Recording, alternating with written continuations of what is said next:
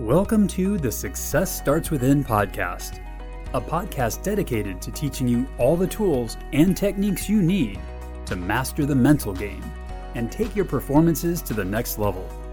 Here's your host, Eli Straw. There are two main mindset shifts that you need to make as an athlete to reduce the fear of failure going into a game. Number one is you want to be more process focused, and number two is you want to see failure as a learning experience. So what we're going to do is go into both of those mindset shifts, and I'm going to explain how you can actually make that shift for yourself. But first, what is the fear of failure? The fear of failure in sports means that you are afraid of what might happen if you make a mistake. This fear is typically going to cause you to underperform due to the timidness that you often play with. Right? If your goal is to go out there and not make a mistake, all of a sudden you're not out there playing as aggressively as you would, since your goal isn't necessarily to succeed. Now, I know that's a subtle difference right there, but when you don't have the fear of failure, you're going out there trying to succeed, trying to play well, but with the fear of failure, you're trying to avoid mistakes. And to avoid mistakes, you don't necessarily need to play your best. You just need to not mess up as much. And so this is where you might see yourself holding yourself back during games. You might find yourself playing timidly. But overall, we know that the fear of failure in sports is going to lead you to not perform up to your potential, which is why it's so crucial for you as an athlete to work on reducing this fear of failure. So like I said, the first mindset shift is to become more process focused. Now, what does it mean to be process focused as an athlete? To better understand process focus, we need to look to the opposite end of the spectrum, outcome focused. Now, if you're outcome focused, this means your mind is consumed with what's going to happen during the game. If you have the fear of failure, naturally, do you think you're more process focused or outcome focused? With the fear of failure, we know that you're going to be more outcome focused, since it's the outcome or the fear about what the outcome will be that is driving that fear of failure in the first place. So to reduce that fear of failure, we can work on shifting you to be more process focused. Process focused means you're focused on the process, right? You're focused on the present moment, the steps that are going to be required for you to reach that outcome. What's really interesting, and something that I talk a lot about with the athletes that I work with in one-on-one coaching, which, by the way, if you are looking for a more personalized approach to your mental game, I've put a link in the description below to learn more about one-on-one mental performance coaching. But when I'm working with athletes in one-on-one coaching, we talk a lot about, how wanting a certain outcome is not bad at all. In fact, it's always great to set those goals for yourself. But then you need to ask yourself, how do I achieve that goal?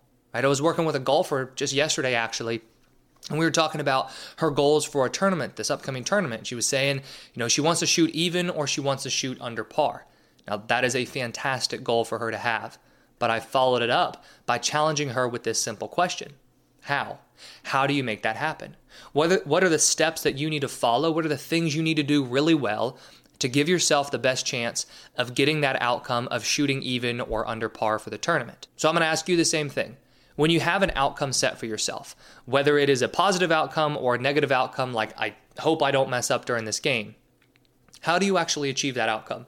What are the things that you need to focus on to help make sure that that outcome happens or to work on avoiding that outcome? Those steps or those things that you need to do are known as the process. To become more process focused as an athlete, you need to give your attention to the small details or the small steps that lead to the outcome that you want. Now, how you can actually be process focused going into games and even during practice is by setting yourself process-based goals, right? Things that you can focus on that are part of the process that are going to lead to the outcome that you want. To help get yourself a better understanding and a better idea of, what the steps are that lead to the outcome, I encourage you to make a list of everything that is controllable about your game. The reason that this list helps is because the outcomes you're worried about 9 times out of 10 are not 100% controllable, right? Simple example would be that golfer shooting even or shooting under par. Now that's not 100% within her control because there are a lot of factors that are going to go into what she shoots that day.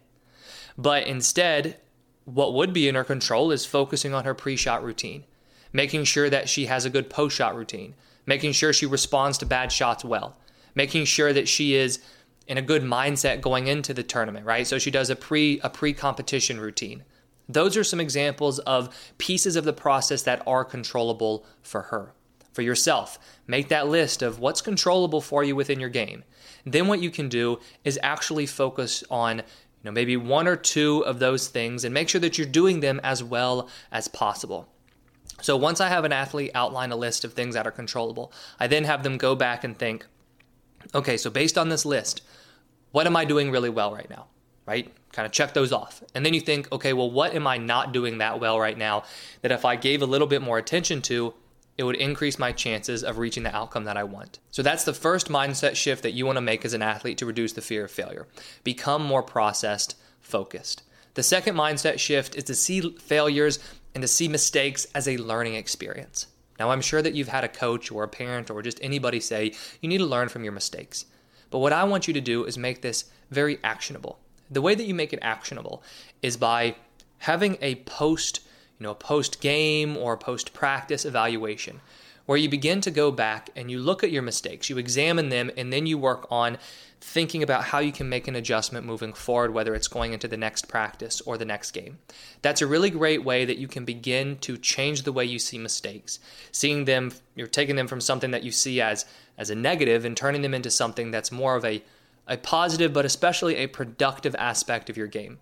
Now, once you're used to going back after practice and after games and evaluating your performance and looking at the mistakes and thinking, okay, well, what can I learn? How am I going to improve from this moving forward? Then you can start practicing this within a game. Within a game, it's going to involve bouncing back very quickly from mistakes by quickly looking at why the mistake happened, trying to make the adjustment, and then getting yourself to move on. The reason that this mindset shift helps so much with the fear of failure is because when you're afraid of making a mistake, we know that mistakes are seen as something that is extremely negative, right? You would not be afraid of mistakes if you saw them as something positive or a productive part of your game.